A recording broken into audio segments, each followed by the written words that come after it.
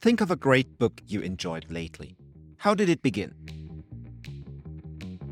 Mine started with a burning house. Great authors know that once the reader is drawn into the story, there will be plenty of time to introduce all the details. Great authors also know that when they fail to draw a reader into the story quickly, they will just put the book aside after a few pages.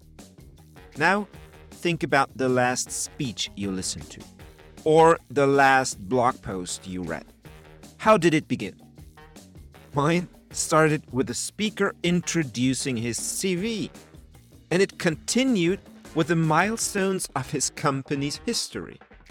Not only didn't he draw me into the story right from the beginning, he just never bothered to draw me in at all. He delivered all the details, but never provided me with even a single reason to care. He told me everything, but failed to make me curious for anything. Great stories draw me in because they make me care. They make me curious. They give me a reason to want to know what's next, right from the very first sentence. Once the audience is drawn into a story, they will want to know more. They will want to know all the details. Most speeches just dump information. Great speeches, however, make me care for that information first. Most speeches just start somewhere. Great speeches start by making me curious first.